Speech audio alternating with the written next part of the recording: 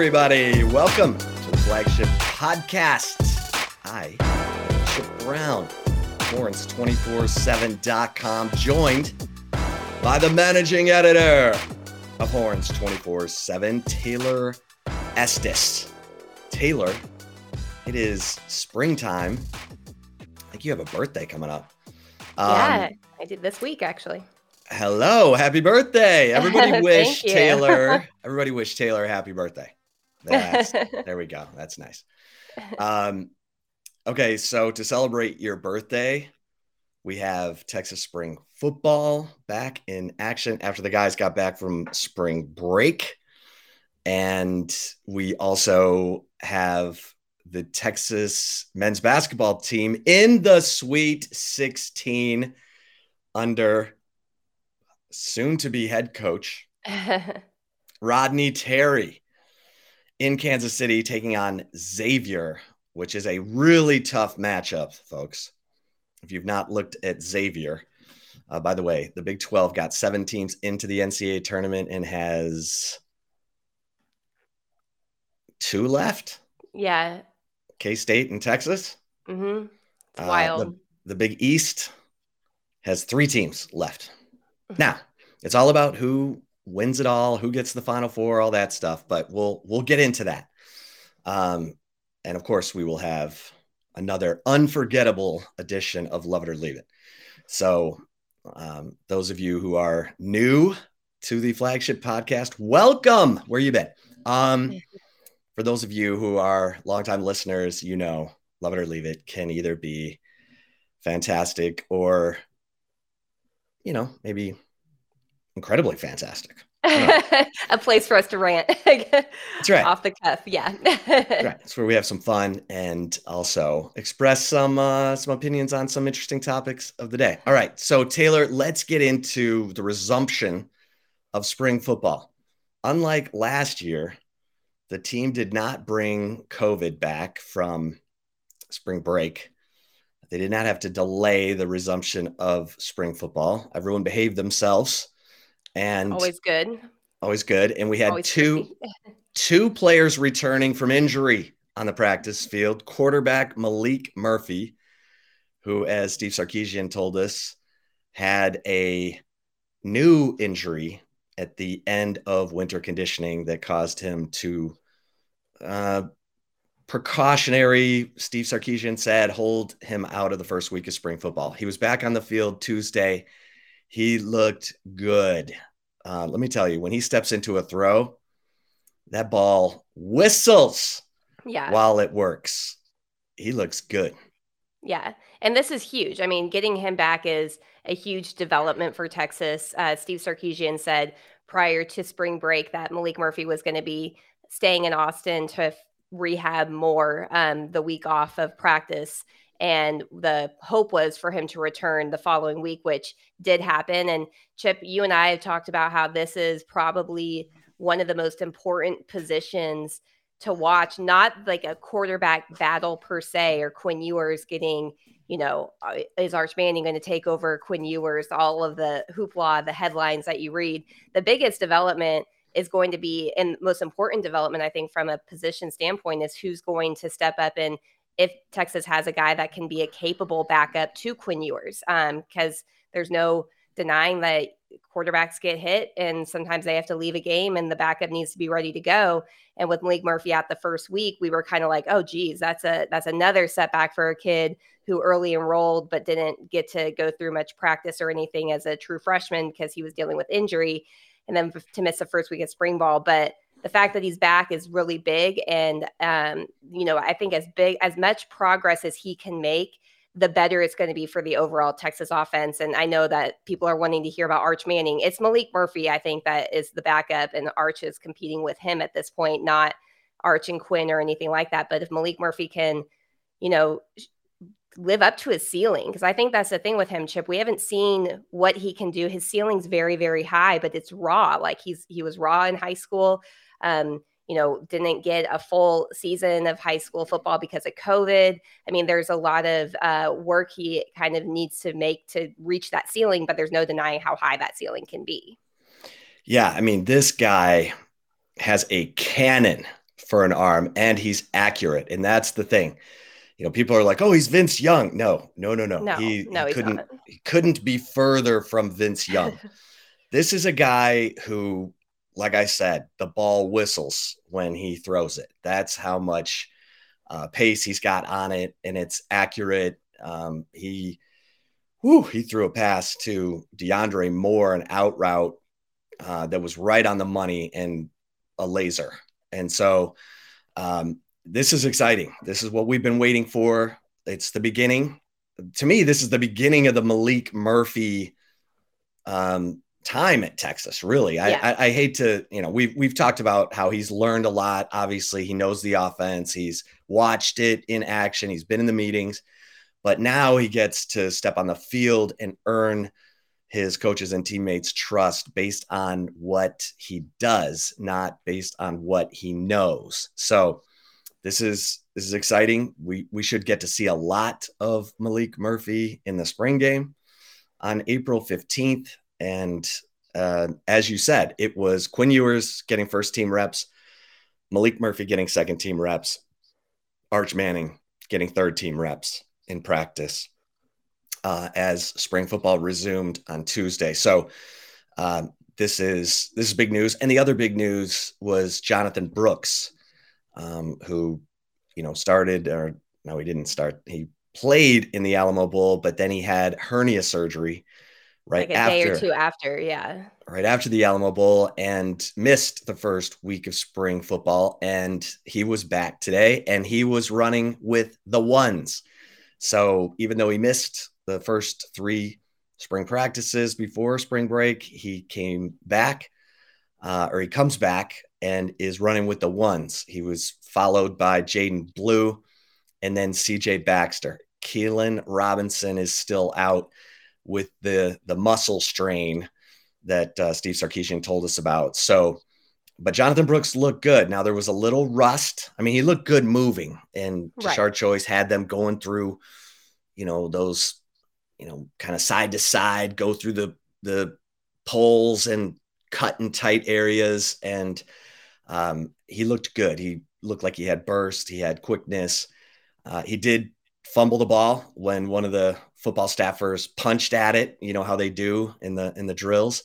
So a little bit of rust for Jonathan Brooks, but Steve Sarkisian said after practice that he was happy with how Jonathan Brooks looks. And this is the guy who's the front runner to replace Bijan Robinson. Now, whether he ends up in that spot, whether he ends up as the starter going into the 2023 season, remains to be seen. A lot of football between now and then, spring ball, summer, fall camp. But Jonathan Brooks is the guy to beat because he's played in 11 games. He averaged 6.7 yards per carry. He's rushed for 5 touchdowns and caught a touchdown pass. So that puts him ahead of guys like Jaden Blue and CJ Baxter, Taylor, because those guys haven't been on. Well, Jaden Blue's carried the ball 6 times, but it was in scrap duty. We didn't even see him in the Alamo Bowl. Thought we were going to see him in the Alamo Bowl. Right. Yeah. I mean, it's good that Jonathan Brooks is back. It's not really a surprise to me that he's running with the first team, Chip, just because I think it was pretty clear he was, well, I guess Keelan Robinson, I guess technically started the Alamo Bowl, I think, but Jonathan Brooks, seemed to get a little bit more of the carries in that game. But yeah, I mean, it's going to be interesting to see, to me, with the running back position, if there is a guy that turns into the front runner and the leader of the group, and then other guys get backup reps, or if it's a running back by committee. Steve Sarkisian's talked about that. We've talked about that. He's pointed a number of times to the fact that he has never not had, a 1,000-yard rusher on a team when he's been the offensive play caller. So will that come to fruition? We don't know, but I kind of am in the group of, I'm not sure that the running back room needs to necessarily have one guy, right? I think that I don't know if a running back by committee would necessarily be a bad thing, assuming that the offense as a whole has progressed with Quinn Ewers throwing the ball and a better group of receivers and more talent at the receiver position. at the disposal of Steve Sarkisian and the offensive staff. Yeah, and I think Steve Sarkisian said he would prefer to have a featured back just because there's a comfortability, familiarity with what that runner does well. And the coaches love consistency and dependability and accountability and knowing what they can count on and what they can't, or what to avoid, I should say. And so this is going to be fun because these are talented dudes who are competing. And I think Jonathan Brooks is a really talented guy. He just hasn't had a chance to really show it on a consistent basis. And I think Jaden Blue, we know he's talented or he wouldn't be at Texas. CJ Baxter, the number one running back in the country in the 2023 class, who just looks smooth. I mean, and is super smart. We know that 4.0 GPA. He just gets it, understands concepts, the offense, in a way that most freshmen, it takes a little longer for. So lots to pick from in the running back room. And Taylor, Isaiah Nair also, running routes today and looking good, looking sharp. Steve Sarkisian, he had the ACL surgery from the injury he suffered last year during fall camp. Steve Sarkisian, I said, is Isaiah Nair a full participant in practice? He said, no, we're monitoring his reps, but he looks good physically and mentally.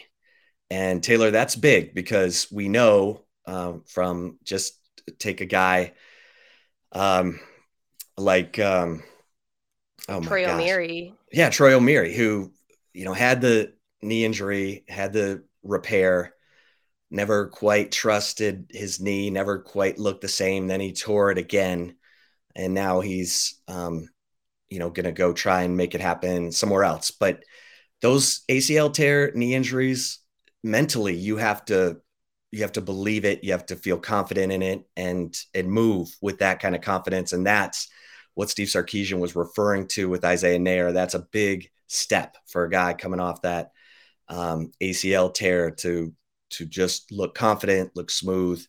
And from what I've heard, the kid has just been a monster in his rehab in terms of doing everything right. He wants to get on the field. He wants to, show everyone what he can do. He wants to be an NFL player. And that's the kind of desire, the kind of hunger, and the kind of discipline that you want from a guy who's 6'3" and can run and, make contested catches and serve as another deep threat for this Texas offense. Yeah, for sure. I mean, that you're right, because basically what happened with Troy O'Meary is mentally he never got back, and then he re-injured it. When players, a lot of times when they're favoring an injury or something of like the past that has been injured, it can oftentimes cause them to re-injure it or hurt another part of their body even too, by trying to favor it a little bit. And that was something that I think Troy O'Meary ran into. So the fact that Steve Sarkisian is, it probably sounds weird to some people hearing that he said he's mentally good, but it makes a lot of sense because if you have been following Texas football for the last couple of years, you witness what happens when they're not mentally good. And that was Troy O'Meary. He was the talk of fall camp, his first week of fall camp, entering his true freshman season, had that ACL injury, and you never heard from him again, basically, at that point. And the fact that that's not the case for Isaiah Nair probably has something to do with him being a little bit more mature and older player, where Troy O'Meary's injury happened before he, had a full first semester of college and, at Texas in the fall there. So I think that probably helps. But if he's mentally good, that's huge, because what you don't want is another Troy O'Meary situation if you're Texas. Yeah, and staying in the receiver room, Steve Sarkisian today was asked about Brennan Thompson, who's running track for Texas and loves track, kind of a Marquise Goodwin type of dual sport athlete. We know he's, a 10-second guy in the 100, and um, Edric Florial, the coach of the Texas track team, of course, won the indoor national championship last year, is loving having Brennan Thompson on the track team. Steve Sarkisian, it was a little hard to read on this. He said it's tough for the dual sport athletes, but he said that, in the hands of Edric Florial, Brennan Thompson, who has lightning speed, will only get faster because of the work he's putting in, the technique. And Steve Sarkisian, we know, loves speed, especially deep speed on his offense. So, um, you know, Brennan Thompson missing spring football, but he's a guy who had a few catches last year. We know he's capable of getting deep down the field. He still absolutely loves football, but he loves track too. And Marquise Goodwin is still in the NFL, Taylor. Yeah, it kind of reminds me a little of like Jonathan Burt, but the question I would have is how is he developing as a receiver, right? I mean, it's great to have speed at the position, but if they can't catch a football because they've been out of football and focusing on track, that speed's never going to see the field. So, I mean, that's an interesting one, with him not going through this. Especially, I think, I mean, a part of me wonders if the coaches are okay with it because they've felt comfortable enough to even move like Savion Red out of the receiver room into the running back room because of the additions that they have on this year's roster compared to last year's. But still, I feel like Brennan Thompson could have been in a position to really solidify himself as a go-to threat with another year of practice and the fact that he's not going through spring. I don't know. What is your take on that, Chip? Well, he's got to bet on himself. So if he's confident enough to where he's saying to himself, I can come in fall camp, I can come in the summer, and I can get everything done that I need to get done. I can earn my teammates' trust, my coaches' trust. And they do work now more in the summer than they have. They're able to practice. They can even practice with a ball. It used to be you could just spend a couple hours a week with a coach and they can, talk to you about technique. Now, every coach used that time to practice as a team. And now, the NCAA said, okay, we know what you're doing here. You can have a ball too and, go practice. So if Brennan Thompson is that confident in his ability and he's willing to bet on himself and he can prove to his coaches come summer and come fall that he's got this offense down, that he can catch the football, then okay, because that's what Marquise Goodwin did. And Marquise Goodwin turned out to be a big play guy under Mac Brown, who went to the Olympics, for crying out loud, in the in the long jump. So this is it's going to be interesting, and it's going to be fun to follow Brennan Thompson in his track because the Texas Relays is coming up. This weekend? Yeah, I think it's coming. It's always in like the end of March, I feel like. So it's probably got to be this weekend or next. I'm not off the top of my head. I'm not sure, but it's coming up soon. It's coming up soon. Yeah. I mean, but you're talking about a guy that was an Olympian and then turned an NFL player. Not everybody can do that. Marquise Goodwin was really special in being able to manage both duties and, sports. We'll see. We haven't been able to really see it with Brennan Thompson yet, just because he's young. But that's something to definitely keep an eye on, though, I think. And he might be biding his time. I mean, he might realize, okay, I got Worthy ahead of me. Maybe he goes pro after this year, and then I'm, in there fighting. Whatever. I'm totally speculating here. Yeah. And we'll see. We'll see how Brennan Thompson performs in fall camp. They'll tell us a lot. We know they had him on the field in some late game situations last year, so they trusted him enough to put him in against Oklahoma State in the fourth quarter, and I think he was on the field against Texas Tech as well. So, Chip, those are not good games to point to him being on the field. Well, maybe they should have thrown it to him. If you're going to put him on the field, throw him the ball. Let's see if you can make a play. Oh, gosh. Don't throw it to Keelan Robinson on second down when Bijan Robinson's running for 13 yards of carry. All right, anyway, I digress. Okay, staying on the offense, Taylor, Cam Williams is a guy we love to talk about. We know Kyle Flood loves him some Cam Williams. Well, I asked Steve Sarkisian about Cam Williams today, and he had nothing but glowing praise for Cam Williams. And it's not just that he's 6'7", 374. It's that, and that weight is down, by the way, but he can move, and we've talked about that here on the Flagship podcast. Taylor had a long conversation with Kyle Flood at the Alamo Bowl. Our Hudson Standish reported late Monday, that Cam Williams has been working some at guard, and that's big time.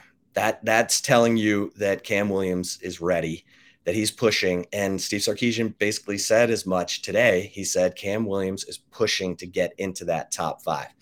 So he said, we're going to get the best 5 on the field. Don't pigeonhole guys as a tackle or a guard. If they can do what they need to get done and they can move, we'll find a place for them. And so Cam Williams, definitely a name to keep an eye on here in the spring, because this guy is a big, strong, long-armed fella who can move people. Yeah, that's what I'm saying. Like an athlete, though. That's what, when I remember last summer, when Texas updated their roster with all of the newcomers on there, and Cam Williams, I saw his size. I was just like, oh my gosh, this is a monster. And this kid is like going to be a true freshman, just graduated high school. I reached out to a source at that point, and the source was like, the scariest thing is how quick he is. Like he's not just some big guy that's going to take up a lot of space and be able to corral defensive players coming at him and protect the quarterback. This is a guy that can move. Like his athleticism was something that the sources I had talked to were the most enthralled with, not just his size. I mean, a 17-year-old that's 6'7" and 374 pounds, that in itself is surprising, on its own. But then you add in the athleticism, how quick he can be. As you mentioned, Kyle Flood definitely wants to see Cam Williams take that next step, said that he was doing so in practice late in the season last year, that, we don't see that type of development since he wasn't on the field. But I mean, that kid, he's a freak. He's like, just a freak out, like a Leonard Davis freak type of athlete, in my opinion. When you think back of what Leonard Davis was, I mean, my father-in-law coached him, and that guy ran the 4x1 relay. Leonard Davis, the pride of Wortham, Texas. That guy ran the 4x1 relay. So, Cam Williams. I mean, he looks the part for sure. We know that the coaches like his athleticism. Now it's just, when can it click for him, I'd say, Chip. Yeah. That's going to be fun to watch. Big Cam Williams, pride of Duncanville. Okay. So Taylor, let's, before we get to basketball, let's get over to the defensive side of the football, because 2 of the position battles that are incredibly intriguing are at weak side linebacker, where Texas is trying to replace another freak athlete, DeMarvion Overshown, and at corner, where Texas is replacing Deshaun Jameson. And Steve Sarkisian does not sound concerned about these 2 positions and how the battle's going to shake out, because I think he feels really good about David Benda. Okay, we'll start at the weak side linebacker first. David Benda is a guy who's been in the program. He's probably ready to take that same step that Jalen Ford took last year, just in terms of comfortability, not having to think, and being able to play fast. But here's Mo Blackwell, who they just love his intensity, his willingness to strike. Steve Sarkisian said that Mo Blackwell's getting really comfortable at the weak side linebacker position, but can also play the strong side linebacker position. And someone said, well, gosh, he's only 215. And Sark said, DeMarvion Overshown was only 215. He was a long limbed guy, but he was always on the lighter side. So Mo Blackwell, it sounds to me, might be the guy to beat here, Taylor. And we haven't even talked about Anthony Hill and Leonga Lafau, who Steve Sarkisian said they're both, picking it up fast. So I think this is going to be one of the more exciting position battles of spring into the summer into fall camp. I don't think we're going to have a guy declared, the starter coming out of spring football. This battle is going to continue. Yeah. Well, and I think, Mo Blackwell and David Benda, I think you have to give some credit to Tom Herman and his staff, because those were guys that they recruited. Obviously, Mo Blackwell he was a 2021 signing class, I think so, but he was already, I believe, signed with Texas by the time that Sark and his staff were hired. So, but yeah, I mean, this is going to be interesting. It's going to be really hard to replace the leadership and experience that DeMarvion Overshown brought to the position. Obviously, DeMarvion Overshown kind of had to grow into the position since he didn't make the move from safety to linebacker until 2020 after, from what we had heard, sources had told us that Todd Orlando and that staff tried to get him to move and he didn't want to. It took Chris Ash coming in and really telling him, your future's at linebacker, so you got to make this move. And he did.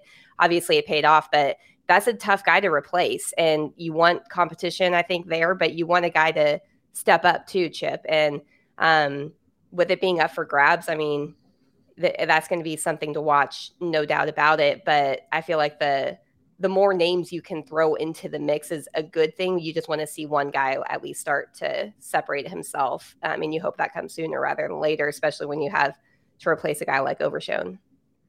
Here's what Steve Sarkisian had to say about Mo Blackwell today. He said, we're seeing him mature. He's dedicating himself to his diet. And we're starting to see that transformation in him. He's a heck of a player. I love the competitive nature of Mo.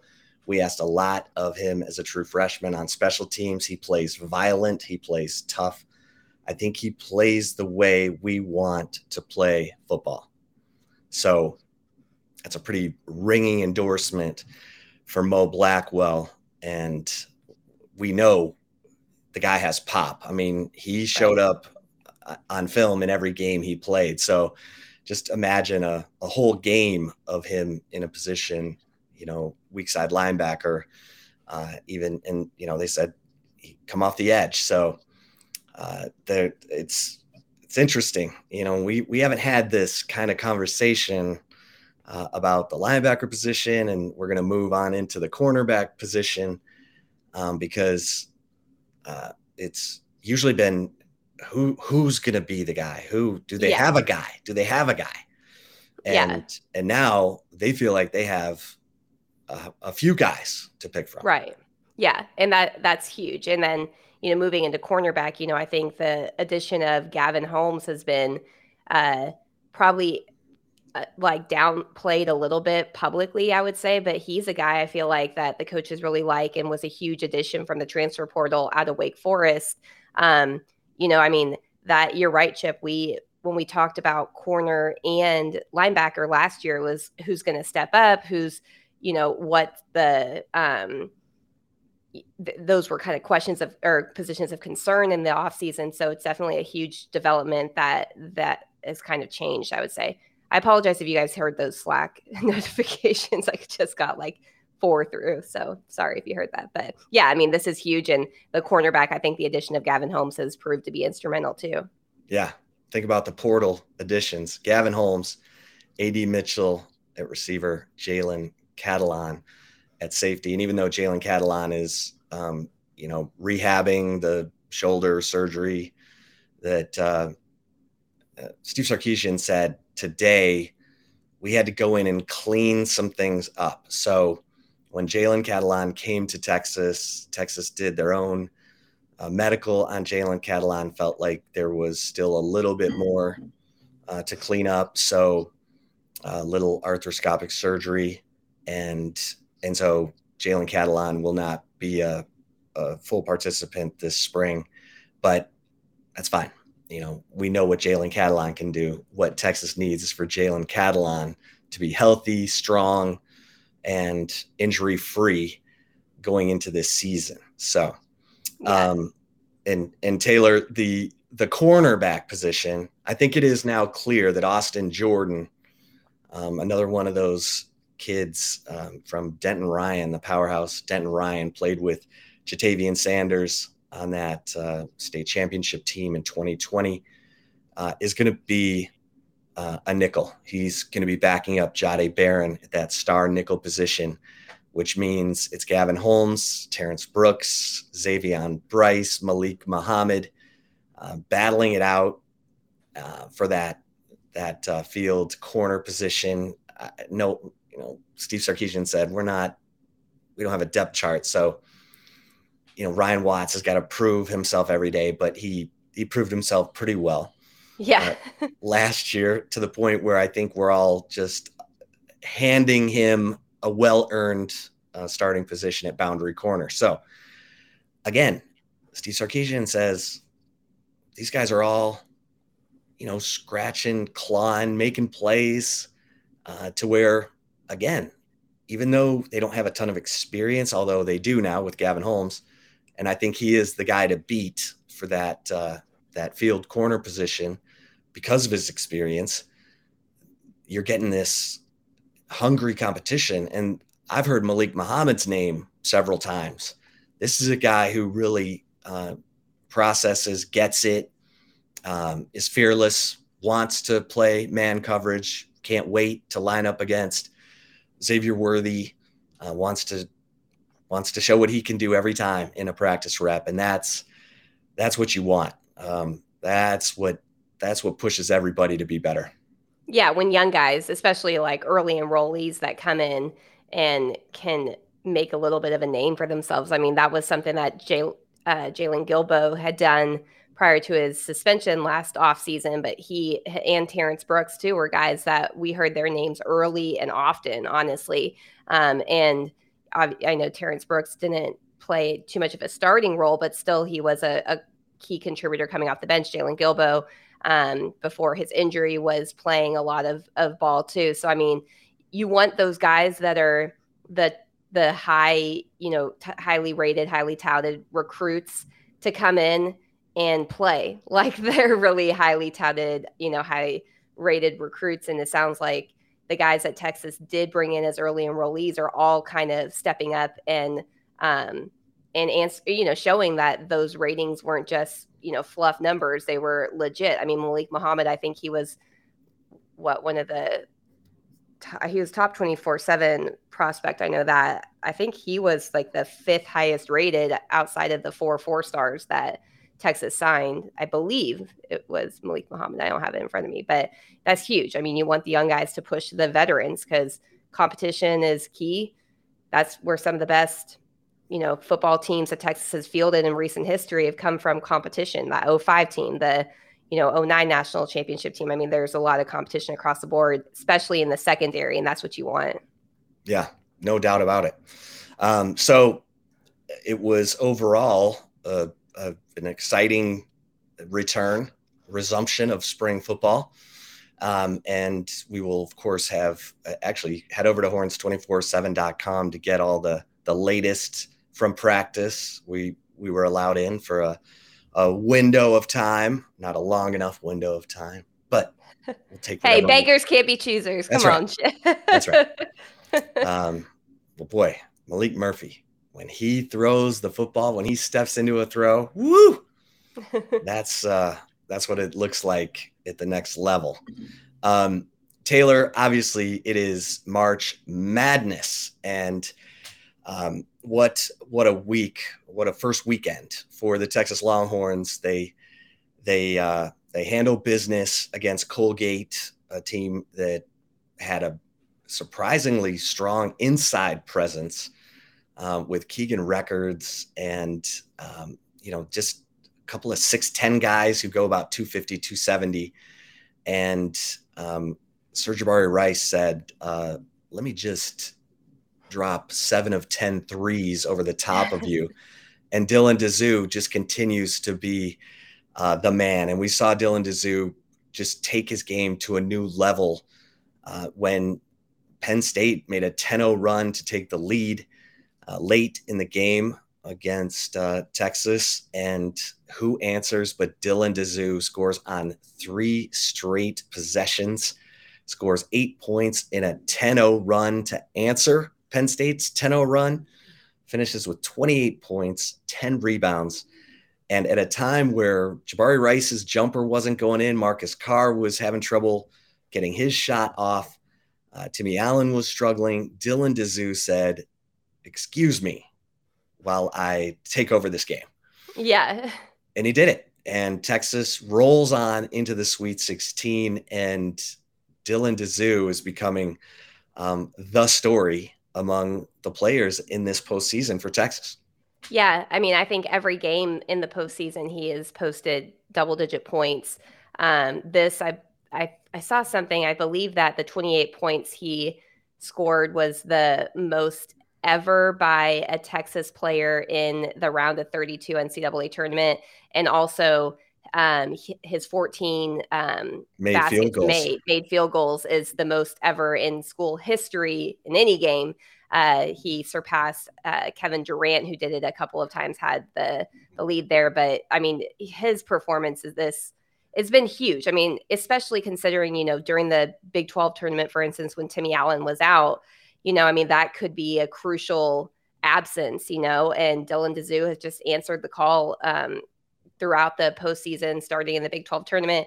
It's going to be interesting to see if he can be as successful in Kansas City as he was the first time around in the Big 12 tournament when they play the Xavier team. But I mean, he all but sealed the deal for Rodney Terry. I mean, his performance coming through in the clutch like that against Penn State.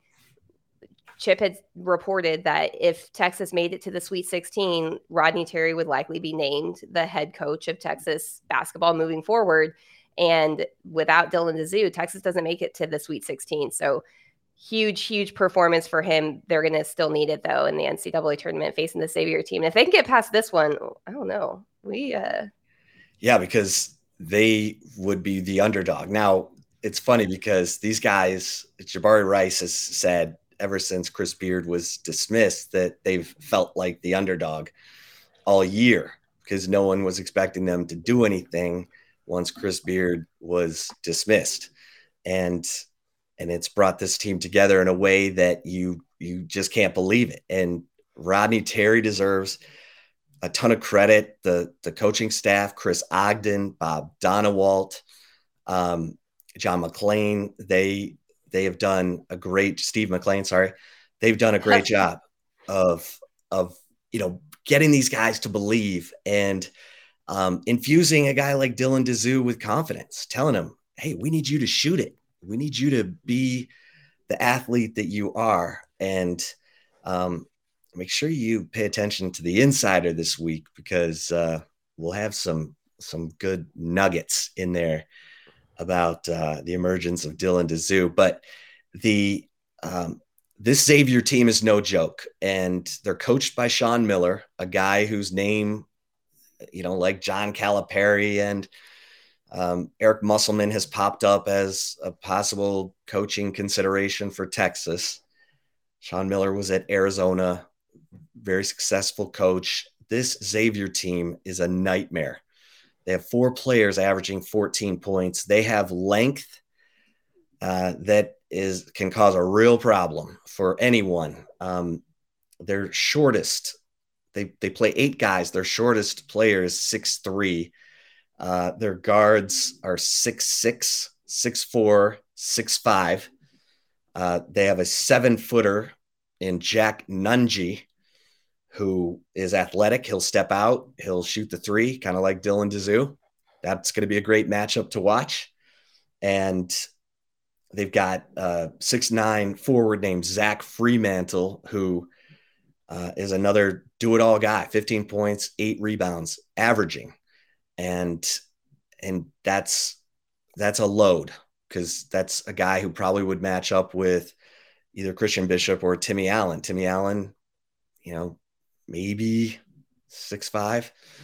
So, they're tough, they're physical, they're skilled. This is going to be the biggest test of the Texas defense in this NCAA tournament. They've had to defend the 3-point line against Colgate and Penn State, but Penn State didn't even have the size inside that Colgate had. Right. Xavier brings in a skilled 7-footer in Jack Nungy, and that's a guy who can drag Dylan Dizu out to the perimeter, can go inside. He's not a super burly guy or anything like that, but this is going to be a great test. And you said it, Taylor. They're going back to Kansas City where they started this postseason run, kind of getting everyone's eyes open with the win over Oklahoma State, then TCU, then Kansas, 20-point blowout win over Kansas in the Jayhawks' backyard. I just think this team feels like they've got something special going on. And if they can get by Xavier, then they're the underdog against most likely Houston, but we'll see. It's going to be fantastic. I'll be there in Kansas City, and we'll have all the coverage for you 24/7, horns247.com. So don't miss a beat, because this has been such a fun team to watch. I think everyone listening to the sound of our voice who saw the Texas Penn State game thought it was getting away. Oh man, wow, what a run it's been. Jabari Rice couldn't follow up the 7 of 10 from 3-point land. Marcus Carr couldn't, Timmy Allen, and then all of a sudden Dylan Dizu says, "Hold on. Hold my beer. I got Hold this." my beer." Took off his glasses like Clark Kent, threw out his burnt orange cape, and just, brought the Longhorns in for a landing, and just such a fun team to watch. Such an easy team to root for because of the personalities of the coach, Rodney Terry, and these players who are so appreciative to be with each other. They're bringing out the best in each other. Yeah. And that's not always the case in basketball. You get a lot of the superstar one and done type of players that can come in and not be all in for a team. They could be all in for themselves, and Texas is in a special situation. And you're right. I think even people who typically hate Texas and don't want to see them succeed, it's hard not to root for this Texas basketball team because of everything that they've been through. Because, this is a season that Texas was expected to make it, contend to be a Final Four type of team. And then when Chris Beard gets suspended and ultimately, fired from Texas, I think everyone's expectations for Texas just tanked. Nobody expected them to continue this run. And I hope they do continue it, because this has been really special to watch. In itself, I know Texas was a 2 seed entering the tournament, and this probably sounds silly to some people, but in a sense, this is kind of like a Cinderella type of team and a Cinderella season for Texas, all things considered, because the expectations were high and then they just tanked and nobody expected anything. And the fact that they're continuing to make a run, make a push in the NCAA tournament, making it to the Sweet 16 for the first time since 08, I believe 08. it. Yeah. Yep. I was in college last time Texas made it to the Sweet 16. So, I'm kind of old. So that shows how big of a story, or how big of a season this is. And in a sense, to me, it kind of is like a Cinderella season, even though they were a 2 seed. I get what, it's not a 16 seed making a run, but still, just all things considered, it's kind of a fairy tale type of story for Texas basketball. And I hope it continues for them. Yeah. Isn't that cute? Kids. Taylor's kind of old. I'm really old. When they play, it's going to be my birthday. Next time they're on the court, it's my birthday. Hey, there are worse ways to spend a birthday now. I'm just telling you. I'll be at a rehearsal dinner, actually. So.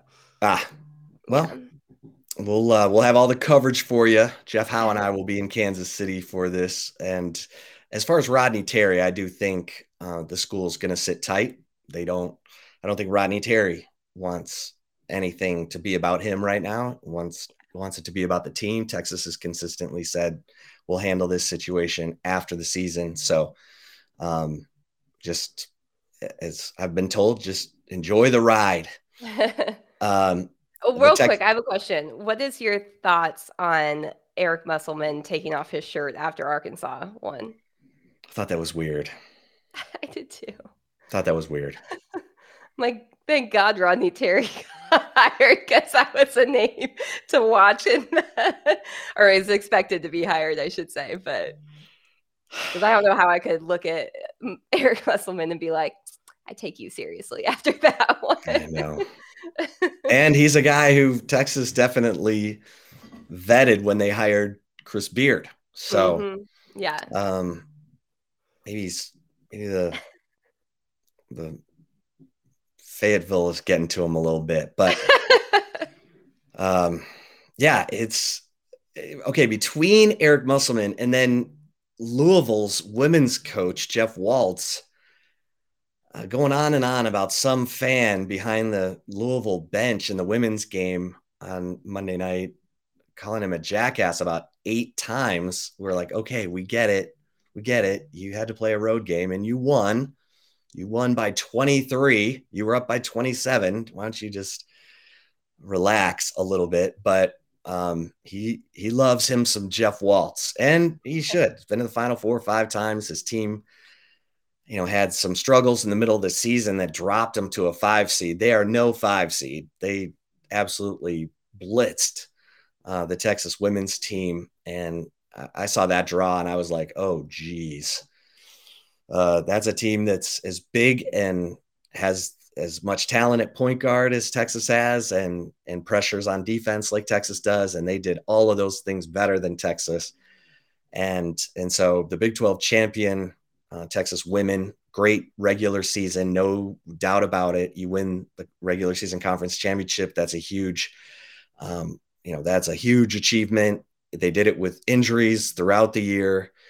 And it just turns out those injuries caught up to them. They really needed Sonia Morris, and she was still just coming back from the quadriceps injury. And so the Texas women's season comes to an end. And I think all the Big 12 women's teams are out of the tournament, which is unfortunate. But Taylor, you ready for some Love It or Leave It? I am. Before we get to Love It or Leave It, we're going to take a really quick break, but stay tuned. We have more football and basketball talk coming up. We'll be right back. All right, Chip, my first Love It or Leave It for you is Love It or Leave It. You are good with Jonathan Brooks getting the first team reps at running back despite missing the first 3 practices of spring ball. Yeah, I'm good. I'm good with this. He's got, with Keelan Robinson working his way through this muscle strain and out of practice, Jonathan Brooks is the most experienced guy. To put a Jaden Blue or a CJ Baxter ahead of Jonathan Brooks at this point is too early. It's too early. So let Jonathan Brooks, the guy who's played in 11 games, has averaged almost 7 yards a carry, has scored 6 touchdowns as a Longhorn. Let him lead this group. And then if he's still not, if he's not the best guy for the job at the end of spring or even heading into fall camp, that's another thing. But for right now, I'm good with this. Taylor, how about you? Yeah, I'm good with it. I think that was expected when he was coming off of the hernia surgery, just like it was kind of expected that Malik Murphy would be getting second team quarterback reps. So yeah, I think that Jonathan Brooks should be the guy that is getting the first team reps right now. Now, if one of the younger guys were to push him a little bit, like, I don't think that's going to, stay the same, but I trust Tashard Choice. I trust the offensive staff with making sure that they have the best running back kind of depth chart lineup, whatever you may call it, to be successful. So there's no reason to question it at this point. So I'm going to agree, and I'm going to love it with the way it is right now. Okay. Love it or leave it. Number 2. All right. This one's for you personally. Love it or leave it. You, Chip Brown, are taking credit for Dylan Dazoo's emergence because ever since you asked him if he's returning to Texas, he's become a postseason monster. Yeah, I mean, I'm probably gonna have to leave this, but I'll just tell you, Taylor, we don't talk to Dylan Dazoo. He's not a guy who was a guy who's like big in the stat line. So after games, they bring in the guys who were the big contributors. It's usually Marcus Carr, Jabari Rice, or Timmy Allen or Tyrese Hunter. So we finally got to talk to Dylan Dazoo after they beat Oklahoma State in the first round or the quarterfinals of the Big 12 tournament. And so I said, Dylan, we haven't talked to you. Brock Cunningham has already said he's coming back for his 10th year at Texas. How about you? And he's like, oh, I'm not even thinking about that right now. I'm just focused on, and he almost sounded mad. Mm-hmm. And then he comes out against TCU and he just handles business. And then he comes out against Kansas. So after the Kansas game, I said, hey, man, I'm sorry. I didn't mean to make you mad. But he has just been incredible. So I'll leave this, but I love his mindset. This is a guy who's playing with so much confidence right now. His teammates absolutely believe in him and they are looking for him. And after his performance against Penn State, they know they can count on him when it matters most. And having that scoring option down low, and Dylan's a guy who can pull you out away from the basket. He can face up. He can shoot the three. This is a guy he was a guard. It's kind of the Kevin Durant story. And he was a guard all through his, adolescence. He was a big guard. And then all of a sudden, going into his junior year in high school, he sprouts up another 4 inches and becomes 6'9". And then he's got to learn a whole new position. So I just love watching this story. It's been fantastic. Do I even need to ask you if you love this or leave it? I'll just ask you. Well, okay. How about you, Taylor? I'm gonna love it. I think Chip helped light a fire under his ass a little bit, and whether good or bad at the time, it's worked out in Texas' favor.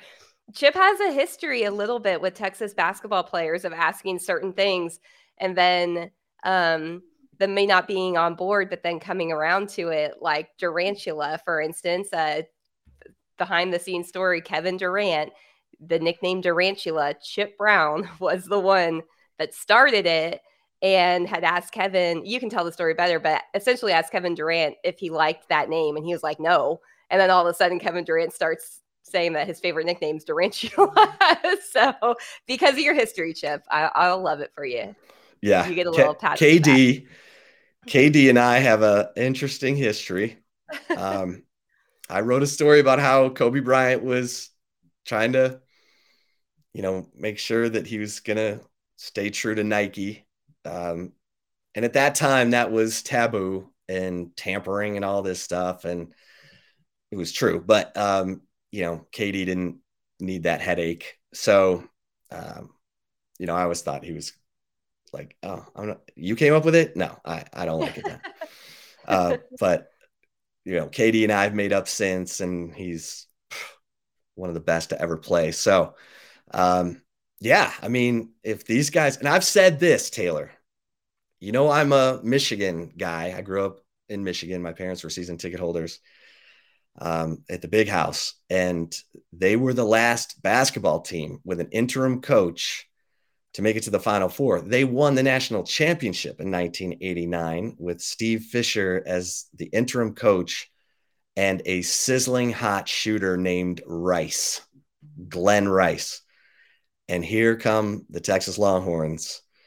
We'll see.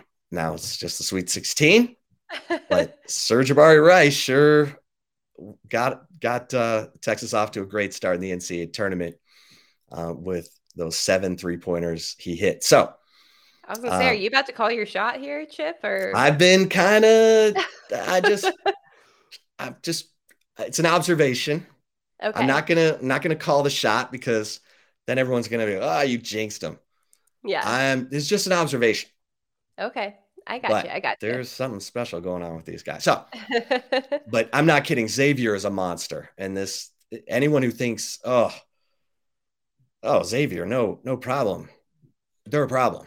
I mean, Yeah. they're a top 5 scoring offense. They are a top 5 3-point percentage. You know how Colgate's number 1?